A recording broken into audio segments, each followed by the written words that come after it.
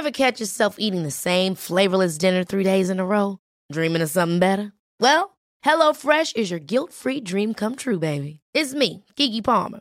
Let's wake up those taste buds with hot, juicy pecan-crusted chicken or garlic butter shrimp scampi. Hello Fresh. Stop dreaming of all the delicious possibilities and dig in at HelloFresh.com. Let's get this dinner party started. Hiring for your small business? If you're not looking for professionals on LinkedIn, you're looking in the wrong place. That's like looking for your car keys in a fish tank. LinkedIn helps you hire professionals you can't find anywhere else, even those who aren't actively searching for a new job but might be open to the perfect role. In a given month, over 70% of LinkedIn users don't even visit other leading job sites. So start looking in the right place. With LinkedIn, you can hire professionals like a professional. Post your free job on linkedin.com/achieve today.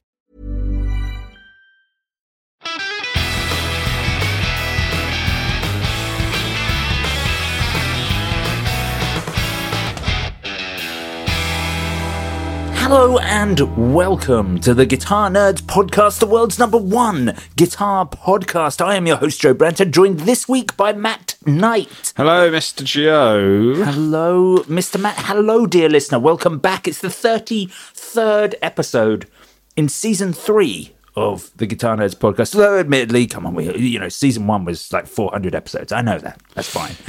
But I realised we're very close, Joe. I know this is almost early because actually, obviously, one podcast a week. I think we're still about 6 months away, but we are awfully close to episode 500. Yeah, I've lost count now. I need to sort of add them all up, I guess. I think. I mean, if you go by Apple or Apple Podcasts or Apple Music, it says 477 episodes. Oh, did they do that? Wow. Oh, that's pretty cool. Wow. So, anyone got any suggestions for 500? Then let us know. Big. Bring back the old team. Yeah, I'm sure they're still alive. I'm sure they're still on that island that we left them on. Yeah, or sack all of us and have a whole new team. Oh, it's like almost just like all you get those detective dramas, and you'd like the first season is complete with a whole set of characters. Like, oh, it's amazing, and then they're like, oh, we're doing a second season, totally different story. Oh, you totally mean like different set of people? You mean like True Detective? True Detective, yeah. It could be like we could do it like a James Bond reboot. So we'd still have Joe Branton and Matt Knight, but they'd be played by different people. Actually, Joe, you didn't go to Arctangent this year, did you? I did not. No, it was last weekend. There was I was talking to someone in the office who went just in terms of on the theme of reboots and same people but played by different actors. This person in the office said that they went to see a band where they're like totally anonymous. So they all wear masks. Everyone knows the name of the band members, but all the band members play all the instruments.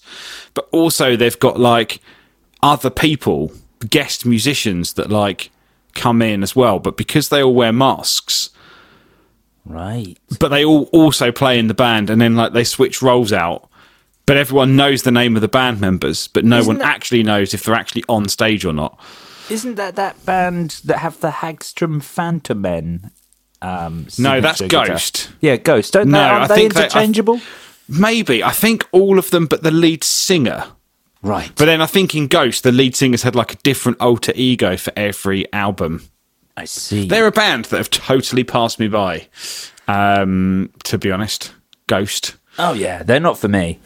I kind of like the idea, but I've not listened to any of the music. Well, what I really like is the Hagstrom Phantomen. It's very cool because for listeners, if you've not checked it out, first of all, Hagstrom Sweden make absolutely fantastic guitars, like brilliant, interesting guitar company. Admittedly, whilst the stuff used to be Swedish and small custom shop stuff, now it's all just designed by the Hagstrom team and it's all Chinese built guitars.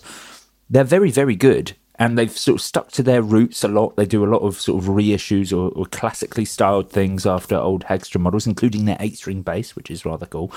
But the Phantomen for me was a big one, just because the RD model is something Gibson have just totally sort of abandoned, even though it's a really cool, really popular, relatively popular instrument. Yeah, absolutely. So this is kind of the closest you're going to get. Fantomen, Fantomen, for anyone wanting to Google it, is actually Swedish for the phantom.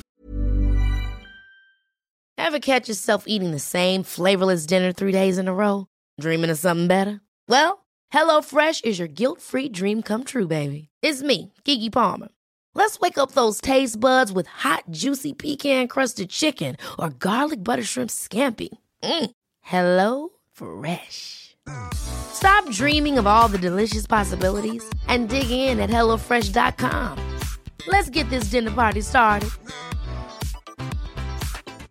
Hiring for your small business? If you're not looking for professionals on LinkedIn, you're looking in the wrong place. That's like looking for your car keys in a fish tank. LinkedIn helps you hire professionals you can't find anywhere else, even those who aren't actively searching for a new job but might be open to the perfect role. In a given month, over 70% of LinkedIn users don't even visit other leading job sites. So start looking in the right place. With LinkedIn, you can hire professionals like a professional. Post your free job on linkedin.com/achieve today. Wow. Nice. Yeah.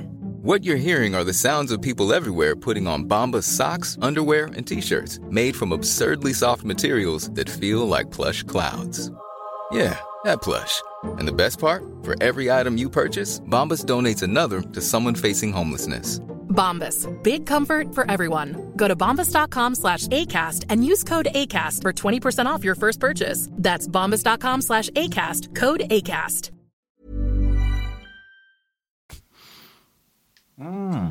So there you go. I see.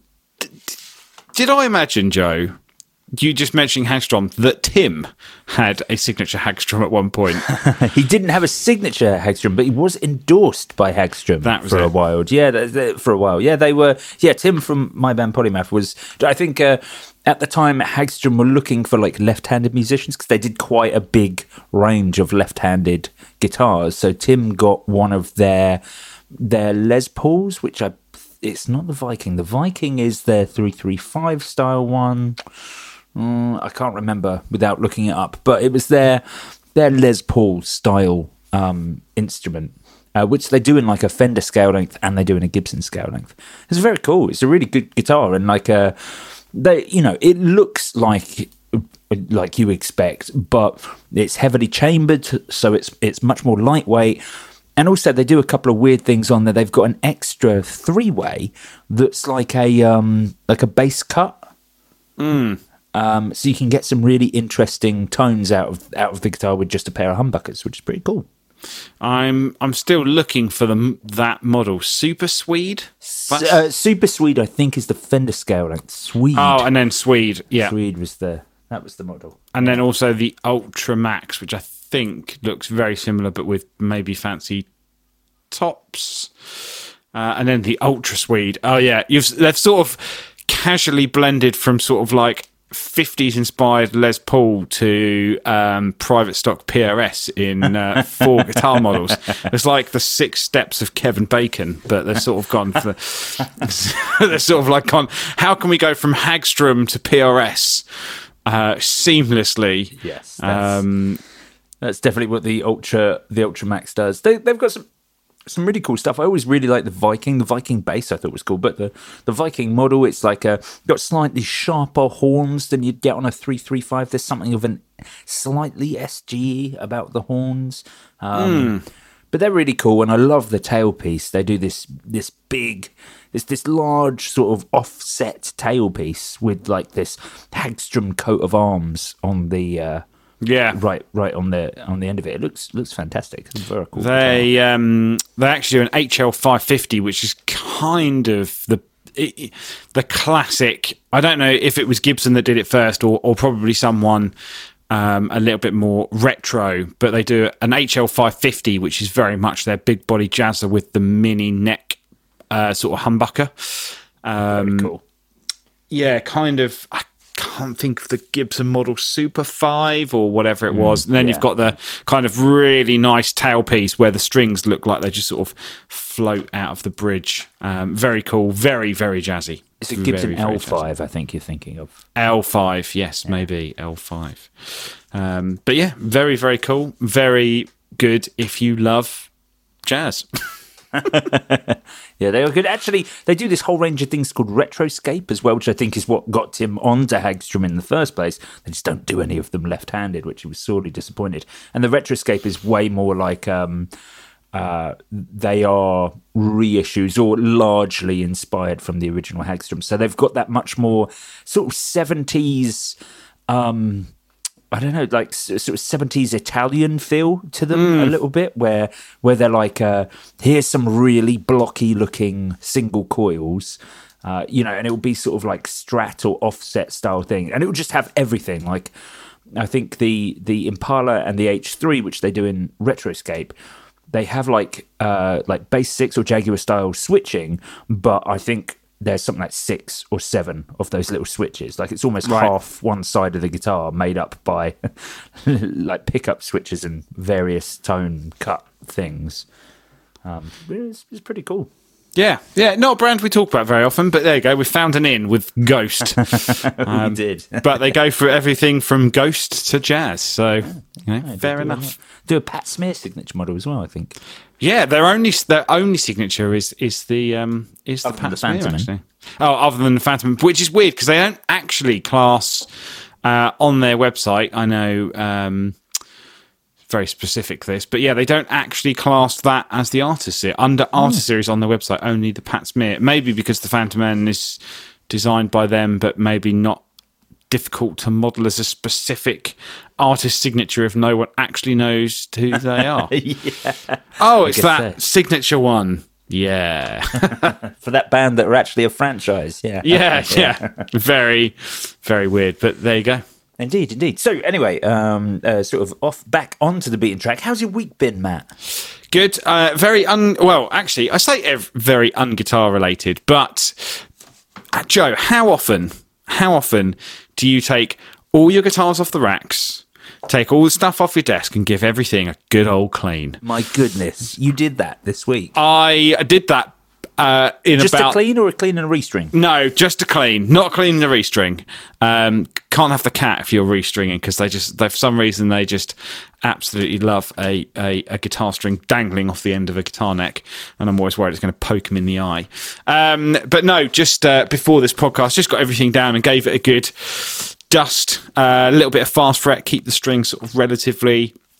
I mean, I don't generally put fast fret on before I play, but where I'm not playing stuff particularly often, it's good to just put a bit of fast fret because it just keeps the strings a bit cleaner for a bit longer. Sure. But it's a good chance to just get everything down and have a bit of a jam around for a little bit and clean everything and dust everything. My room gets super dusty.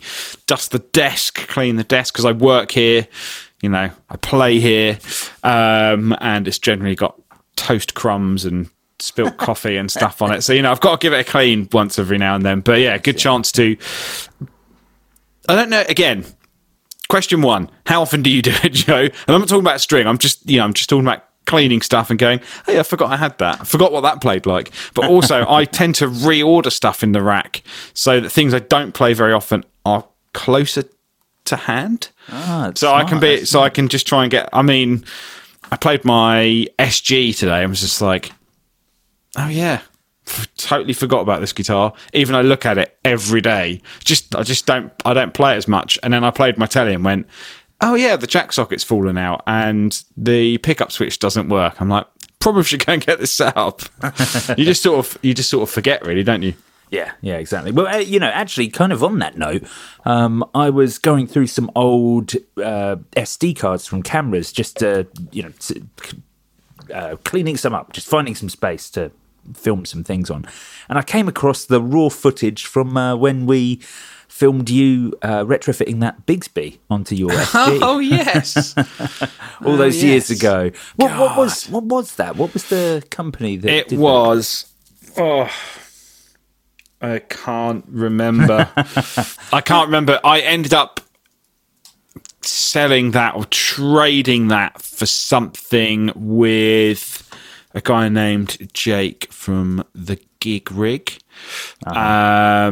He was selling something and I had something and we did a trade. But Towner, that was it. Very, very good. And it went to live on Jake's SG and he made much more use of it.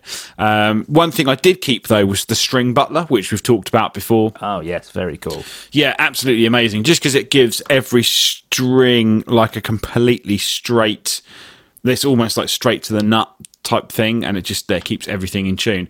Bizarrely enough, I always thought about buying some sort of temperature and humidifier gauge just to like stick on the wall. Because I just don't know what it's like in here, and our flat gets like super, super hot. Almost all my guitars were almost completely in tune. Really? Wow. Yeah, like nothing had really slipped at all. And I put that down to good setup and just looking after your instrument. Oh, there you go. And, following on from last week, as you've got all your guitars down, are you still finding that you're not gelling with your Stratocaster? So I played it again to this evening and was like, do you know what I think it is? And it's either I think it is or I've just watched a video on it and then gone, maybe it's that, which is that Pedal Show put out an amazing video this week with Matt from Monty's. Oh, yes. Where Mick Taylor from the Pedal Show got his 61 Strat refretted. And I'm like, I'm so used to bigger frets. And the frets on that Strat are so... The neck is really thin, which is unlike anything else I've really got here. And also the frets are super low. Right. And I'm like... And also, I had it strung up with 10s because I was like, maybe the Strat, always 10s or whatever. It's, again, something in my head. And I'm like, actually, I think I should probably set it up with 11s. And it got me thinking about an interesting thing that I've kind of always thought about for a while, but forgotten now that I don't really work in a guitar shop, and I'm probably not saying it as much, is I kind of want every guitar to play exactly the same. Right. I just want them to sound different. Like if I could, I would have every one of my guitars play exactly the same as my Music Man. I would just want them to sound different. Sure.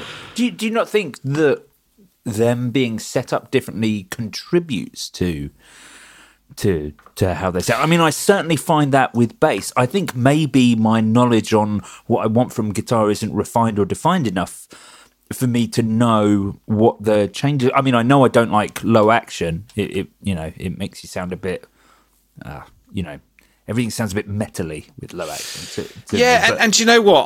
I'm wondering if it's a similar thing on this Strat. And interesting, in the video, I'm about 3/4 of the way through. They're talking about what makes the biggest difference, and and they're saying everything makes a difference, and everything makes a unique combination for that instrument. And that instrument is very different from another instrument, but a really good setup makes a really big difference. And I've talked to Matt before, and he's, bring it down to the shop. And obviously they're not annoyingly, not as close in London anymore. They're in Cheltenham. Yes.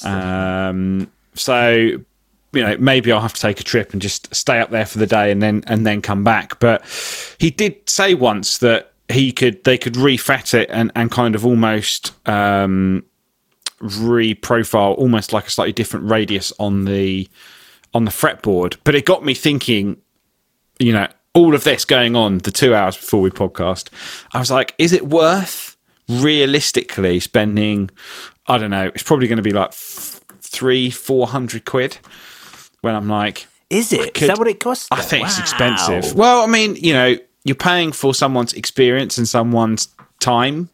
Oh, of course. I'm not disputing it. I just didn't realise that was the. Well, I mean, again, it's not something you ever really have to have done that often, unless you're playing all the time. I mean, you might in the future, but Joe. But I guess perhaps you've never had to have a bass refretted. I play so many different things. I'm so fickle that I don't think I ever play anything long enough to need that.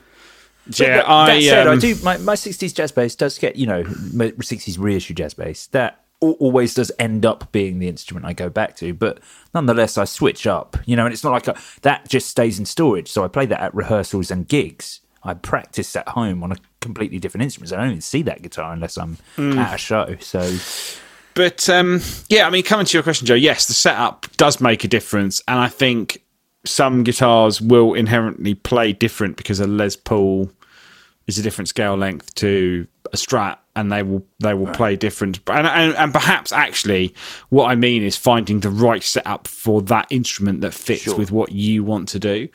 But yeah, interestingly for me, that Strat, and I did play it for ages, and perhaps it's just having a bit of an off time. But I don't know. It's I just keep coming. We said it last week, probably said it the week before. We've been saying it for years. Since then, it's just that it is that Music Man. It's the combination of that neck, those stainless steel frets. The James Valentine. Yeah, and I just think, do I want to spend the money changing my Strat when maybe I could buy something cheap and cheerful and mess around with it a bit more?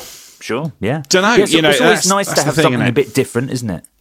But then at the same time, it's like, what's the point in having something if you're not going to get the best out of it and you're not going to play it?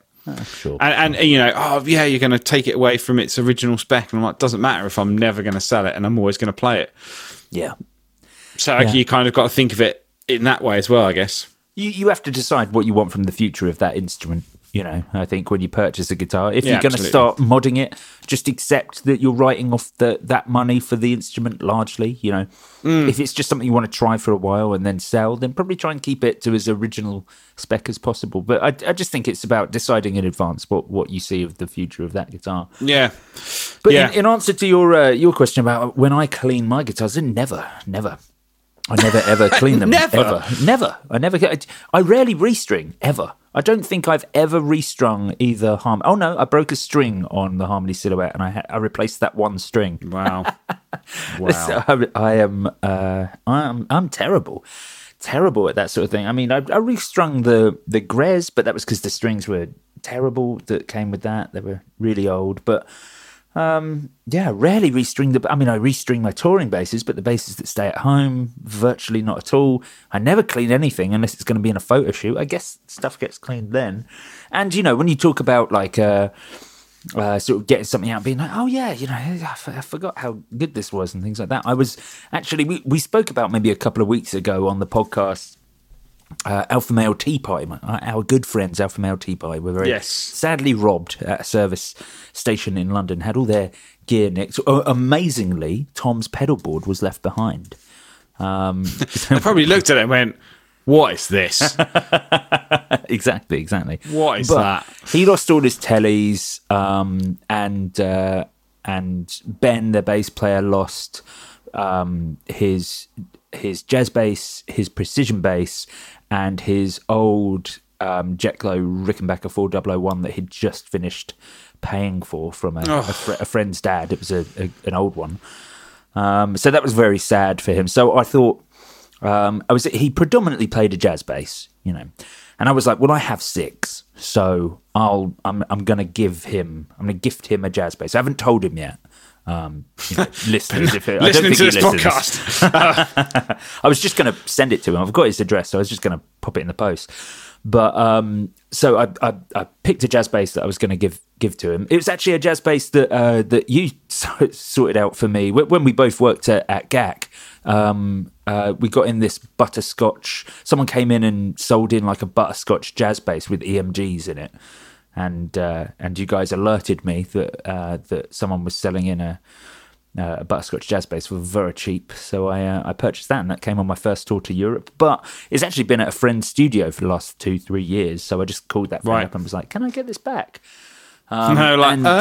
Sure.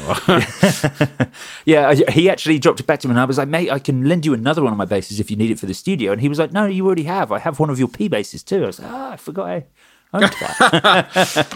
But that's fine. But anyway, so I wanted to get a case. So I've got this cupboard in my office that's just full of cases. So I went in there, got a case out to put it in, opened the case up. There was another jazz bass in there that I forgot I owned. Excellent. So, it was great. It was an old Greco's, like early 70s pre serial number jazz bass, which came in as part of when I was doing the Harlequin Guitar Club. Dear listeners, if you started listening to us more than less than a year ago, I guess around a year ago, I used to do this thing called Harlequin Guitar Club, where I was getting pallet loads of busted Japanese import guitars from the 70s, 80s and 90s, and I was fixing them up and selling them over here. And it was one of the ones that came in, and I was like, wow, I'm going to actually just buy this for myself. So I was really happy to find that, because it is actually lots of fun. Truss rod doesn't work at all, and the neck is bananaed, but you can just about play it. I think I remember you talking about that one before. Yeah. I need to learn how to replace a truss rod, I guess. It's not, oh God, not something that's in my ability wheelhouse at the moment. But absolutely not. Absolutely not. Good luck risky. If you ever try it, but I think you will struggle. Yeah. Oh well. We'll see. We'll see what I can do. I can always put it in a vice or something. I don't know. I'll find a way. Because it is worth it. But yes, I was going to talk about the things that I'd been up to this week as well. How rude of me, Joe. What have you done this week? I was getting to it, but you just went on about how you I'm sorry. You keep forgetting that you've got bases in every nook and cranny. I really do.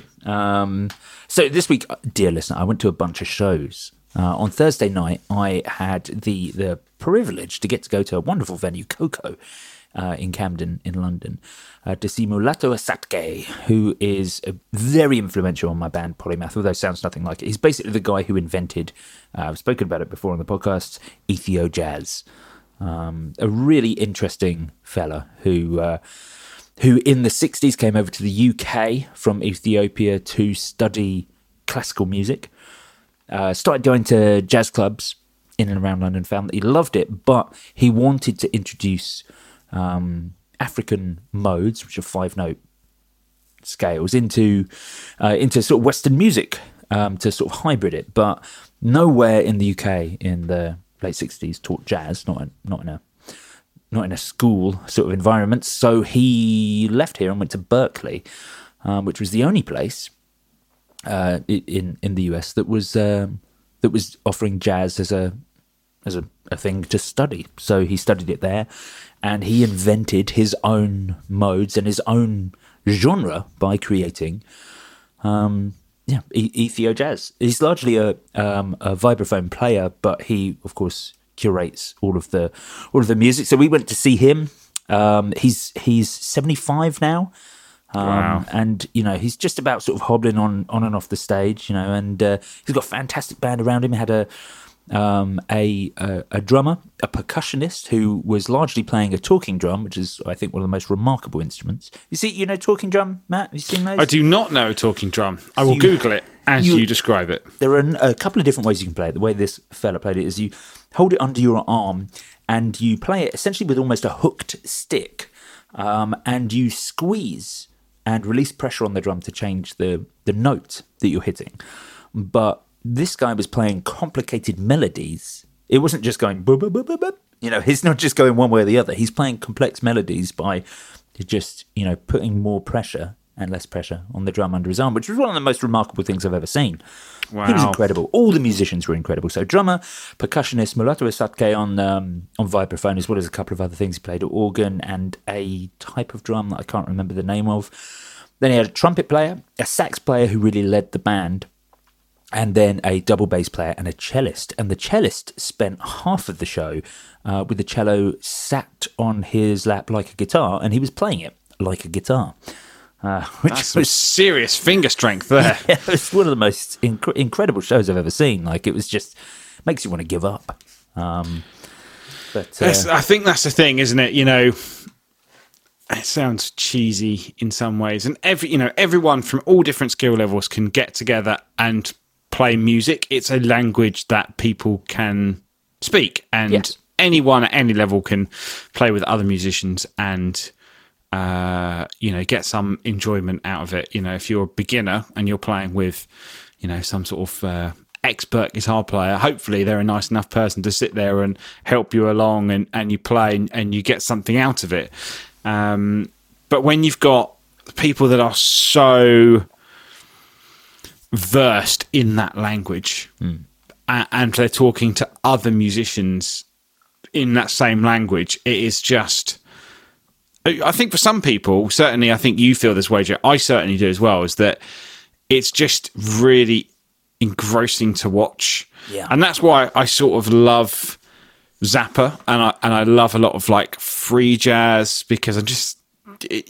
It's a lot of people just go, it's just like it's just noise, and I listen to it and go, there's 2 or 3 or 5 or whatever people having just this insane conversation, and you feed off their enjoyment of what they're doing on the instrument, and you can sort of, it's almost like listening to a language you know a little bit about. It's like if you're listening to a little bit of someone having a conversation in, I mean, I know very, very little Japanese, but when you listen to it long enough and you pick out odd words and you know what things mean, and your brain instantly translates it into a language you know, when you play guitar or bass or whatever and you hear someone do something that you sort of know, you kind of almost have that relation to it. Sure. And then, it's just that's what I love. I mean, I love listening to lots of types of music, but especially that kind of, same as you, Joe, that kind of jazz stuff is just, oh man, you get some really good people. It can be absolutely mind-blowing. Absolutely mind-blowing. Yes, so it's difficult to report back on that gear-wise on a guitar podcast, because there literally was not a guitar player, but other than the cellist. But I'm sure they were using some sort of pedal somewhere. Yeah, exactly. But dear listener, I do thoroughly recommend Mulatu Asatke. If you can't, work out how to spell that, I'm not going to spell it out on the podcast, or you forget the name. If you search Ethio Jazz on any streaming service, he will come up as, he is the forefather, the man who invented the entire genre. So, give that a look. It's really interesting stuff. But on Sunday, yesterday, I went back up to London to go to Victoria Park to see the final day of All Points East Festival, a fantastic 4 or 5 stage festival that takes place in Victoria Park every year across a few weekends. I've been before, always have great bands, and they had a returning headliner, my favourite artist of all time in the world, Nick Cave and the Bad Seeds, was headlining. And he was, of course, as usual, absolutely fantastic. Warren Ellis switching between his... what a legend. Yeah, what a legend of a man. Switching between playing fiddle and his Eastwood 4-string tenor guitar that he plays, which is fantastic. His sort of Mustang-shaped tenor guitar. It just sounds amazing. Sounds fantastic. So that was really enjoyable. But there are a couple of other artists I wanted to talk about that I saw. The Smile, for one. Tom York from Radiohead, Johnny Greenwood. Their new project, which was very good, if a little not festivally. It was 3 fellas on a stage, sort of facing each other, playing without talking to the crowd for 45 minutes. So I'm not sure it was quite the right thing for a sunny afternoon festival, but it was very good. But most of all, Anna Calvi. Now, dear listener, if you've not checked out Anna Calvi, she's absolutely fantastic, just wonderful sort of retro rock and roll. Sort of has sort of flavours of the White Stripes in there and things like that, and Nick Cave as well. And she's always interesting to watch. She's also, curated the score for Peaky Blinders for the last 2 seasons, I think, as well, and worked with Nick Cave and also Jenny Beth from Savages, who was also performing at the festival. But one of the great things about Anna Calvi is that she is known for being a bit of a pain. Not a pain, but she wants her gear to sound the way she wants her gear to sound. She is unwilling. Now, I'm saying this as a positive. I realise opening by saying she's a pain. That makes it sound like a negative note. She's unwilling to relent on that stuff. So the sound she wants is her Vox AC30 turned up on full, and by Jove, that is what she's going to sound like. And I've seen her in a few smaller settings, and it's always just wonderfully loud. And the thing for me that was amazing is she was playing on the main stage at All Points East, and I swear we could hear that we were about halfway back, and the sound we could hear bang in the middle was coming from her AC30 in the middle of the stage, rather than the huge speakers surrounding her. But yeah, she plays. She switched between playing her. She has like an older American standard Telecaster. It could be older than that, but she certainly put those single saddles on the telly. She always plays the neck pickup, but it sounds unbelievably brittle. A lovely sort of sunburst. I've forgotten if it's rosewood or maple necked. How about that? I'm looking at some pictures. If you put Anna Calvi into Google, lots of her sunburst tellies have a maple neck. The one she seems to be playing the most. Yeah, seemed to have some sort of maple neck on it. Yes, it was. It was just an incredible sounding instrument, and just that she has a really minimal pedal board. I remember when she played a couple of years ago in Brighton. She played at a church, and a friend of mine was part of the crew, and he was able to take a snap of her pedal board for me. She had no switches or anything like that. The pedals were in like random angles and stuff. It was such an unorganized board, but there was like a big box Big Muff on there, which I think was responsible for an awful lot of her tone. And just interesting. I was trying to find some pictures of the pedal board. Doesn't seem to be that much around. No. I'll have to dig it up. I have it somewhere. But she's playing a double amp setup. So it was one of the... it was the AC30, which she had a custom red AC30. And the other was a Marshall 1974X. I don't know how she was switching them on and off, but it was the most incredible sound. And then halfway through, she switched, much to my dismay, to one of the new American Professional Telecasters in the worst finish of all time, that awful Dark Knight, blue to black. Oh, burst. yeah. I've seen it in real life now, and I don't dislike it as much as I did when I saw pictures of it. Yeah. But, got to make some new colours at some point, Joe. Yeah, sure. Fine, very well. But yes, that for me was the most remarkable sound. Dear listener, go and check it out. If you want some absolutely extreme guitar tones, a lot of her solos she does with like a slide, and it's just about noise now. She used to play more articulate solos on her early stuff, and it's just about these absolutely crazy, sort of sprawling, manic, just noise. It's fantastic. It's just so visceral. So you've got me. You've piqued my interest, Joe. If I'm going to go and commute to work tomorrow and put this on the old headphones, where do I start? 3 records. It looks like 3 main albums. She signed to Domino, so one of the cooler labels. But any preference from you on records? So the albums that she has, I think she has her self-titled album, then she has One Breath, and then she has Hunter. Those are the 3 records. I think her first album is my favourite when it comes to like guitar solos and guitar tone. Okay. It was. It's also a good place to start. I think she has some great songs on there, some great soaring sort of Wild West-esque vocals. I don't know. I know that sounds weird, but I don't know how else to put it. That's a perfect point to get into Anna Calvi, because she definitely gets weirder, and I think by the time you get to the 3rd record, Hunter, she has some fantastic stuff, like the song itself, Hunter as a Man. Alpha, I think, is one of her best ever songs. They're all fantastic, but she'll go down some weirder routes, like for example, if you put on, she's got an EP that's come out after those records, and one track is literally just her breathing. Okay. So she's not afraid to make just weird stuff as well. So maybe safest to start at the beginning and hear where she came from. But I think for brutal Telecaster into at maximum volume into a Vox AC30, the self-titled album is the place to go. I will do it and report back.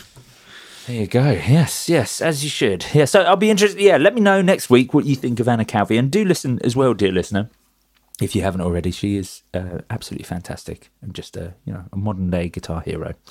Give it a listen. Anyway, we were going to do a little new segment, which actually we want your feedback on, dear listeners. So let us know what you think about us reintroducing a handful of segments. This segment we're going to call "What's in the Watch List," and we're going to talk to you about some gear that's piqued our interest each week.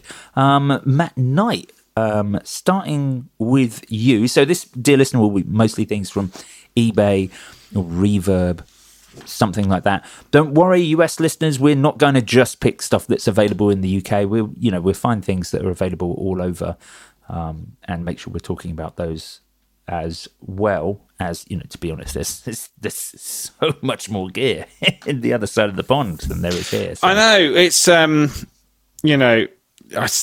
I keep getting like loads of YouTube shorts of like, there seems to be a trend at the moment of people like going to garage sales, and just like picking stuff up and flipping it on eBay and whatever. And I think you might find, I was having a similar conversation with my dad recently, who sold a classic car. My dad used to like buy and sell a lot of classic cars, and the thing is now the internet, and especially specialist websites like Reverb, which are great, everyone's an expert.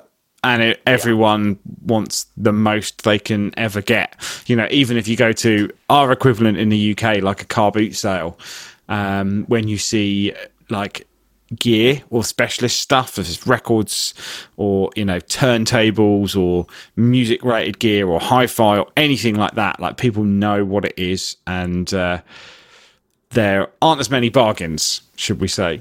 Yes, absolutely. Although I do like the fact that Reverb does have the kind of what's on offer, so you can look at stuff in the UK that people have just discounted, which is always quite good. But I guess this section, or the gear we're talking about here, is more stuff that's just interesting rather than stuff that might be a deal. But we'd hope that maybe some listeners might end up buying the stuff. So for me, on the watch list at the moment, I've got a very this is so weird. It's very, very bizarre, but I really want it. It's a 1988 Gallien-Kruger MLS guitar amplifier stereo power head, 2 times 60 watts. This is a solid state guitar amp from Gallien-Kruger from the 80s. It looks like a portable radiator. It does look like a portable radiator. So actually, they say power head. This is preamp and power amp, so you can go straight out into the back into 2 speakers and run it in stereo. I think stereo means that you can run 2 minimum 8-ohm speakers. And you've also got a stereo line out, which is post output level, but let me run you through the front. So you have a lead channel with boost and a shape control, clean, which is just volume, treble bass, and then a high and a low mid EQ, and output level. And then on the front, you've got a effects send and return. And you've also got a line out, which feeds into the stereo line out, which I think you can have mono or stereo. So you can actually use it as a line out from the front, or you can use it as a stereo return. So interestingly, you could run a stereo delay into the effects loop, and then out into 2 cabs.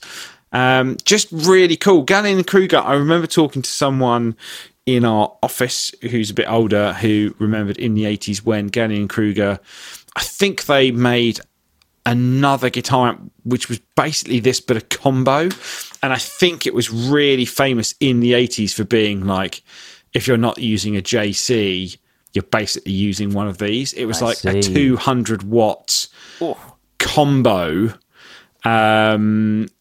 for guitar, in the 80s, which I think was like super clean. The 250 ml, I've just found it, the Gallien-Kruger 250 ml. To look this up. So this was kind of like, I guess, the equivalent of, it was a pretty heavy combo, 22 pounds. Wow. I guess that's not super heavy, but I think a 202 by 50, 2 times 50 watt stereo output combo was basically the same sort of feeling, so super clean. Yes, I recognise this combo because they did a bass version that was very similar, that was favoured by like people like Pink Floyd and stuff. Yes. Like So this MLS, which I guess is the head version, is a really good clean pedal platform. It's got a distortion channel, which apparently used by Gary Moore at some point. I'm just into it. I think this is really cool. I like sort of weird and wonderful guitar amp heads. I like things that are effectively super clean, and could be a really good pedal platform. So if you're running 2 amps, I think this is cool. But I like the idea of the stereo effects loop and then running that out into 2 speakers or 2 cabs. £450.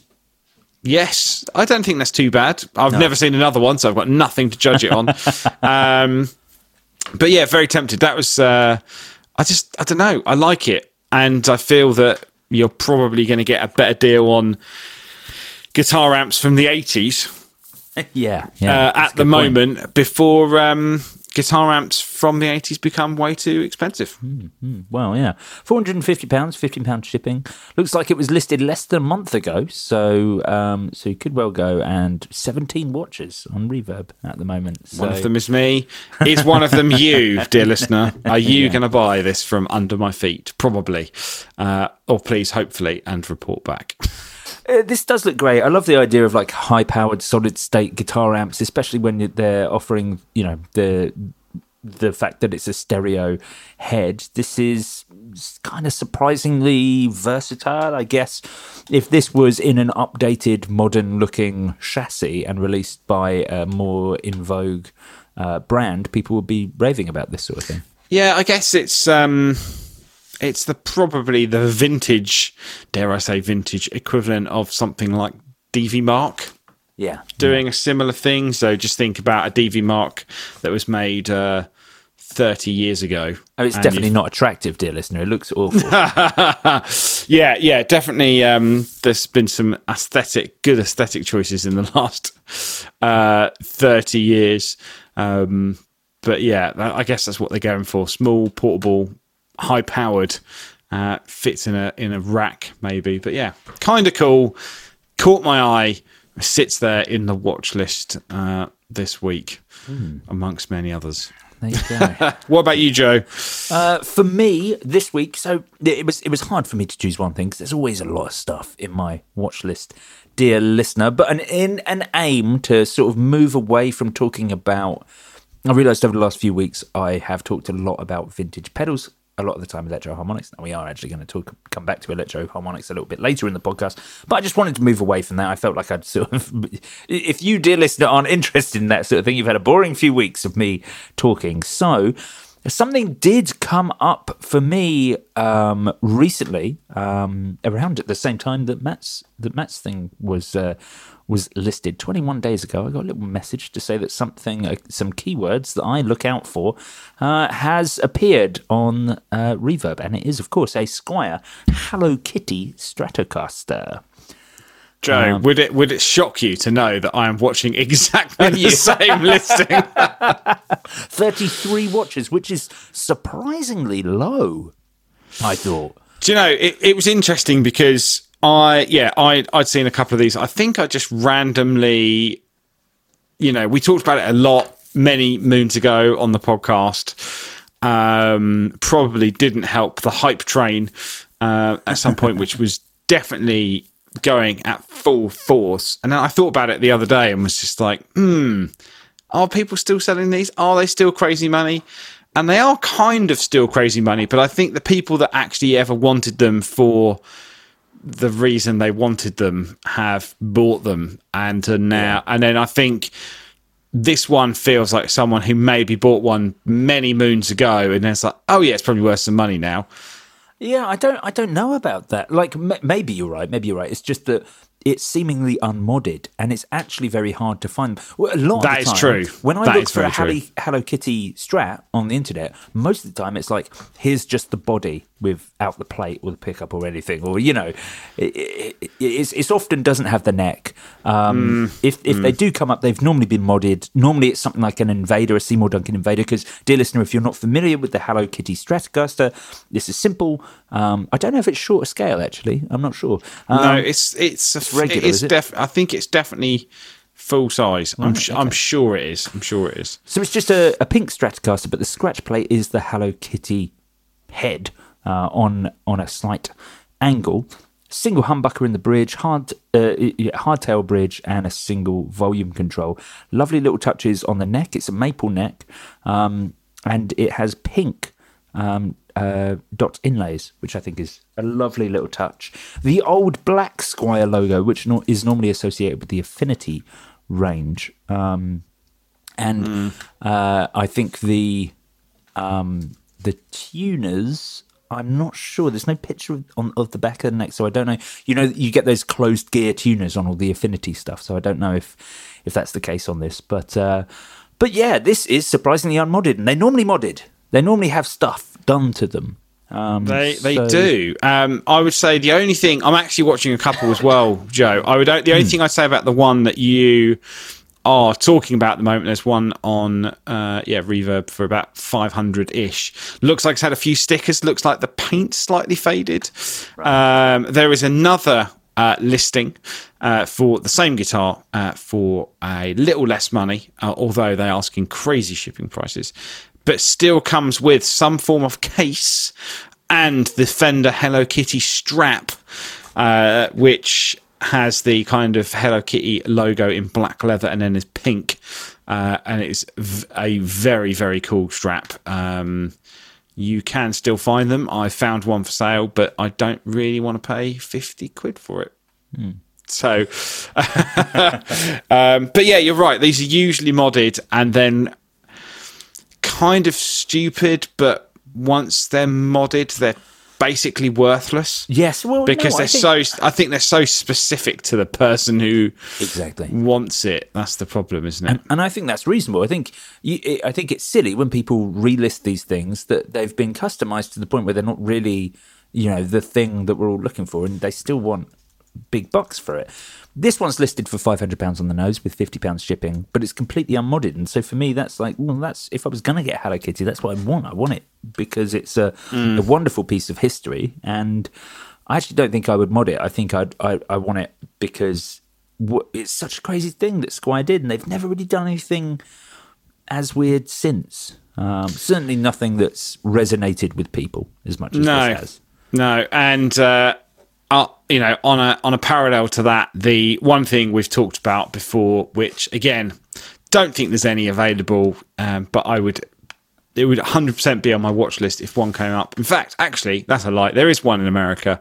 I'm not going to pay the money they are asking for it, but the Bad Bats Maru Bronco, yes, which is black but has the head of the character. But yeah, no, they haven't really done anything. The straps seemingly sell for anywhere between $30 and $180. So I'm not going to pay $180 for the strap.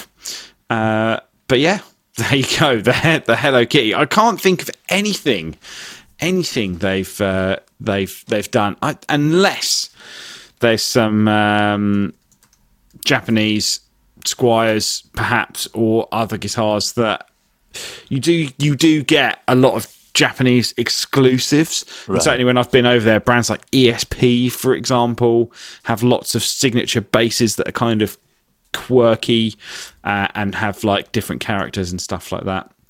But the Hello Kitty feels like the original, and certainly the one that people bought and modded. Mm-hmm. Yes, yeah. Well, I guess that there you go, dear listener. That's our picks for this week: a 1988 Galen Kruger MLS guitar amp and a Squier Hello Kitty Strat. Imagine both of those in a rig. I mean, you would be rocking stages from Kent to Hull with that. Yeah, exactly. Now, I wanted to return to something that we'd talked about last week, Matt. Last week, I was going on about the Big Muff reissues, the wonderful range of Big Muff reissues, because of course we were talking about the Ram's Head, the J Mascus Ram's Head Big Muff, and then we went through every single Big Muff, which you can listen to in detail from last week's. But every single Big Muff, and you said you were going to go and listen to a shootout video, Joe, and come back with the one that you were going to buy. Yes, I did. So I listened to that shootout video. I shared it in the Guitar Nerds group as well for people to weigh in. And it was great, actually. I got some great suggestions on other big muffs that I could potentially be looking at that are non-Electro Harmonix makes. But, and there are some great suggestions in there. It's just, I know like buckets of companies make them. I kind of want an Electro Harmonix one, half because they're so affordable. Really, it's great that everyone does, do a big muff, and that they probably are sort of modded to fix certain things or maybe sound a bit better, but then they're 250 quid plus. I love that these are whatever, 70, 80 quid. Yes, and I guess oh, sorry, Joe, you go. No, you go. I guess, we should just quickly go by saying that last week we talked about the J Mascis Big Muff, and since I've read an article written by my good friend Stefan, who does the blog Guitar Pedal X, and he was pointing out a couple of things that he bought one. I think it hasn't shipped yet, but it turns out the J Mascis Big Muff that was a Reverb exclusive is actually exactly the same as the previous Electro Harmonix V2 Violet Ram Head Big Muff pedal in the compact enclosure they released a year or so ago, which I believe you can still buy. Yes, you can still buy from many UK retailers. It's just got a different graphic on the front with a slightly different colour. So much more of a kind of ballpark version of J Mascis original Ram's Head Big Muff. They recommend, and Joe, you might have had some other recommendations, but they recommend the J Mascis Garbage Face or Garbage Face Junior by Wren and Cuff Pedals. They actually make I guess what they are kind of calling it is a sort of warts and all exact replica of his exact early 70s Ram's Head Big Muff, which he purchased and taught in 1987 and has used since. And that is the exact same model that they worked really closely together to make sure that their unit, the Garbage Face, was the dead-on replica. They also do a bigger version in the Garbage Face. That's the Garbage Face Junior. They do the standard Garbage Face, $349. It's also got a vintage germanium treble boost side, and you've got two different volumes, so you can have a normal volume and a super loud volume, which, as we know, J Mascis plays super loud, very loudly. Yes. Indeed. It's just one suggestion, but just thought an update to anyone who listened last week. And there's a bit of investigation. Turns out, only because I was about to hit the buy button, wanted to find out a bit more. Turns out, that's the vibe. Interesting. Yeah, one of the ones that interested me most, that was an alternative suggestion that I got from Peter Darling. He suggested the Triangulo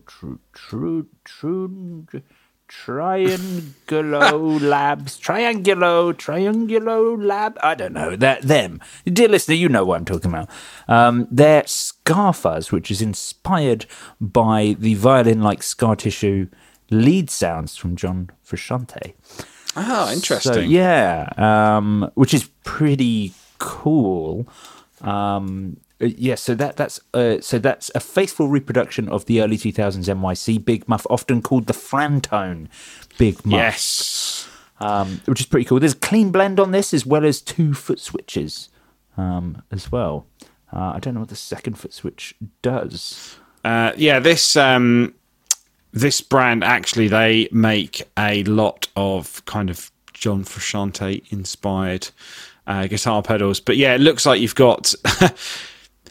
Sometimes I get having odd names on on pedals, but when you've got a switch that says no name, and then when you look at their website and it just says extra features, no name, question mark. It doesn't give you the information. So we have no idea what this actually does.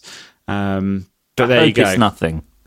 I hope it's not wired to anything. Yeah, interesting. Yeah, it would be interesting if they just went, yeah, there you go. There was on a side note, there was, I think Andertons did an April Fool's many years ago. Yeah, that's right. They did with Wampler, and they did that kind of thing where it was like it was like the placebo effect pedal. Or something, yeah, the psychoschematic boost or something like that. And they were like, I've got loads of people say, it's way better. And then they were like, it's just turning a buffer on and off. But yeah, very, very cool. But yeah, actually, I hadn't seen this before. Triangulo Labs, Triunguloab. Very weird, stupid way to pronounce Triangulo. It's probably the guy's name, Matt. It's not. It's a weird way of saying. I think they're from Italy, so maybe it's the Italian way of saying triangle. But yeah, interesting that they're going after the early 2000s, basically Frantone one.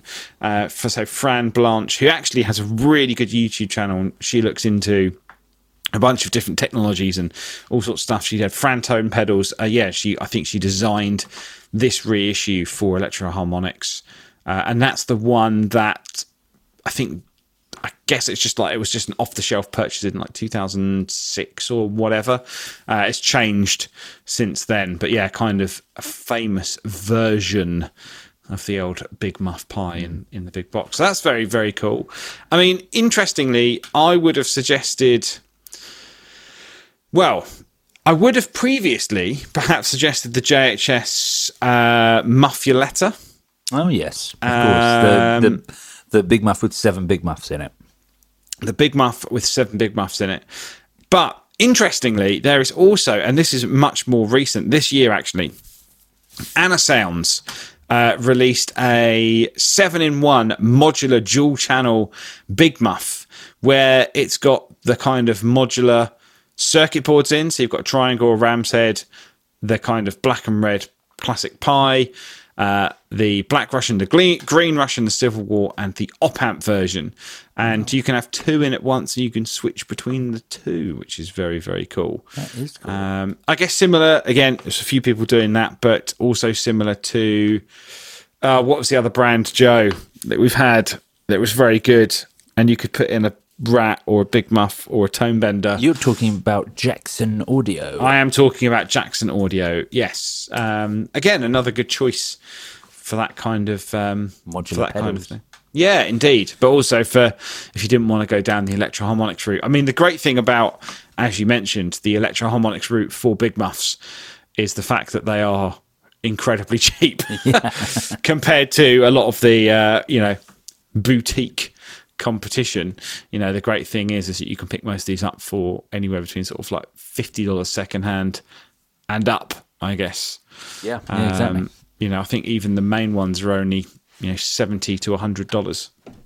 Yeah, it's just amazing prices from Electro Harmonix for still something that sounds great. You cannot fault them; they sound fantastic. I know they are.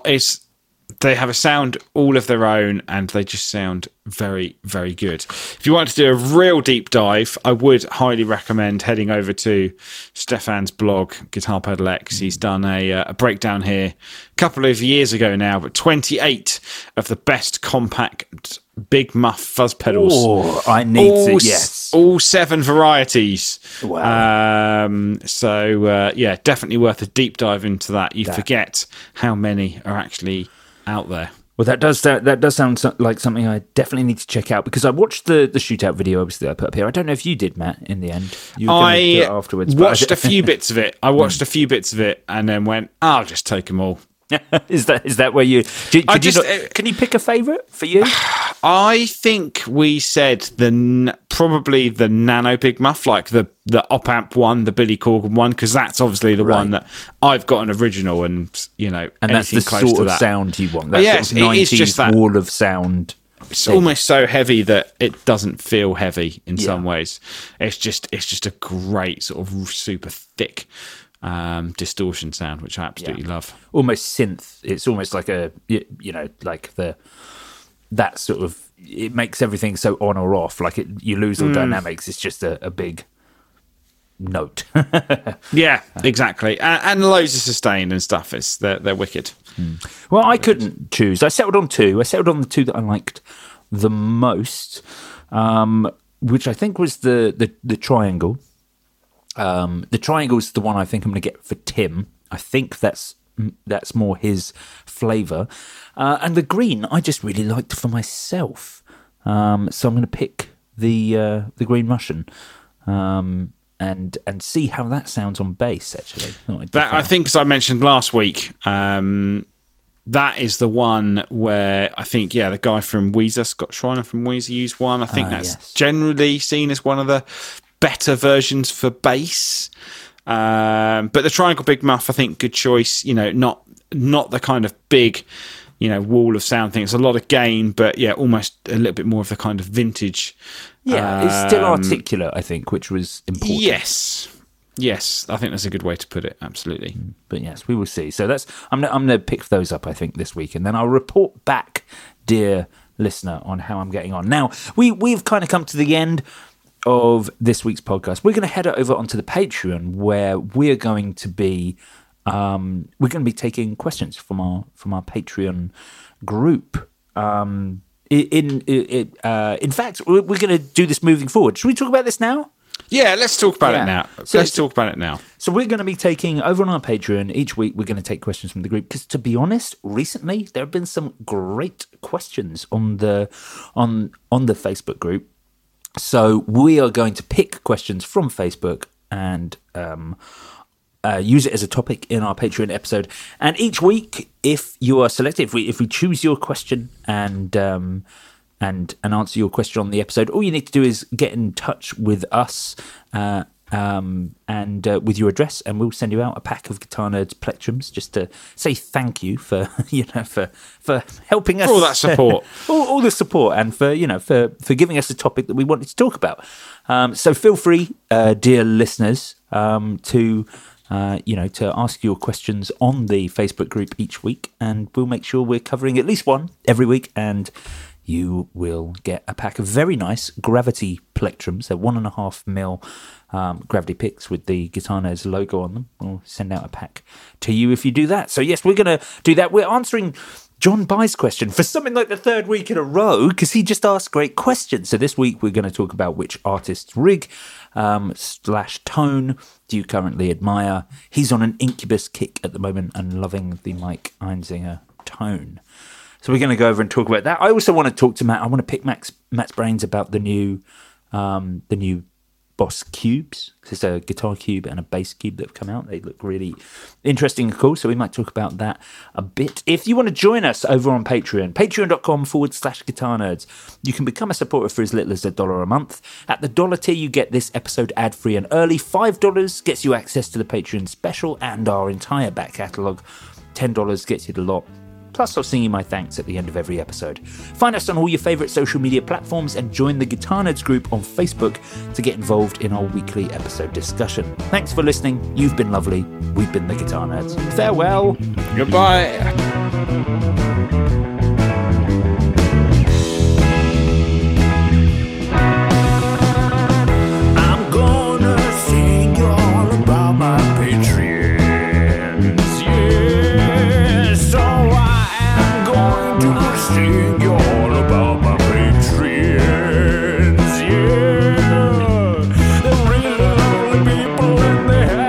Fantastic rear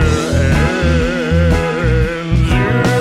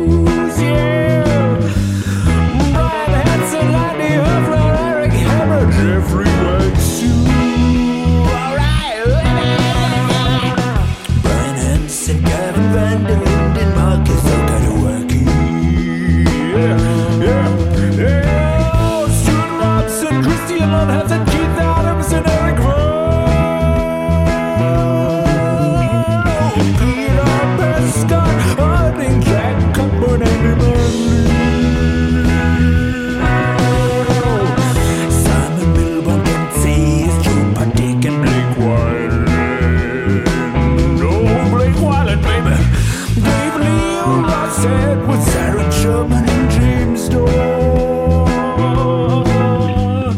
Ryan Dermot, Jay Gray, and Derek Grisham, Scott Kennedy. Steve Barkley, Matthews, Christopher Lawson, Stephen Bourne. Oh, Robin Smith, Kytopia the Band, and J.D. Schroon. Andy McKenzie, Brad Page, and Paul Corrigan. Oh, it's Paul Corrigan, everybody! Oh, Rob Nordvik, Scott O'Brien, and Moon Craven. Yeah. That's the story of the Patriots of Bundesliga Guitars. Yes, it is. Each one of them is so lovely, and I want to take them home with me.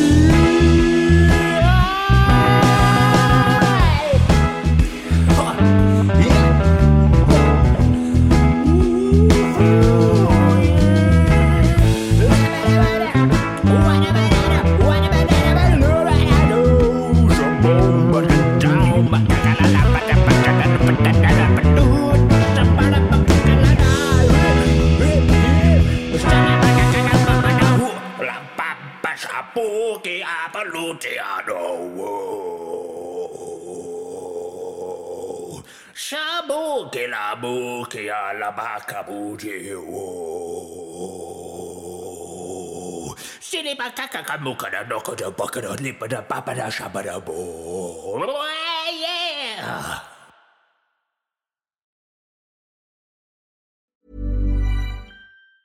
Ever catch yourself eating the same flavorless dinner 3 days in a row? Dreaming of something better? Well, HelloFresh is your guilt-free dream come true, baby. It's me, Keke Palmer. Let's wake up those taste buds with hot, juicy pecan-crusted chicken or garlic butter shrimp scampi. Hello Fresh. Stop dreaming of all the delicious possibilities and dig in at HelloFresh.com. Let's get this dinner party started.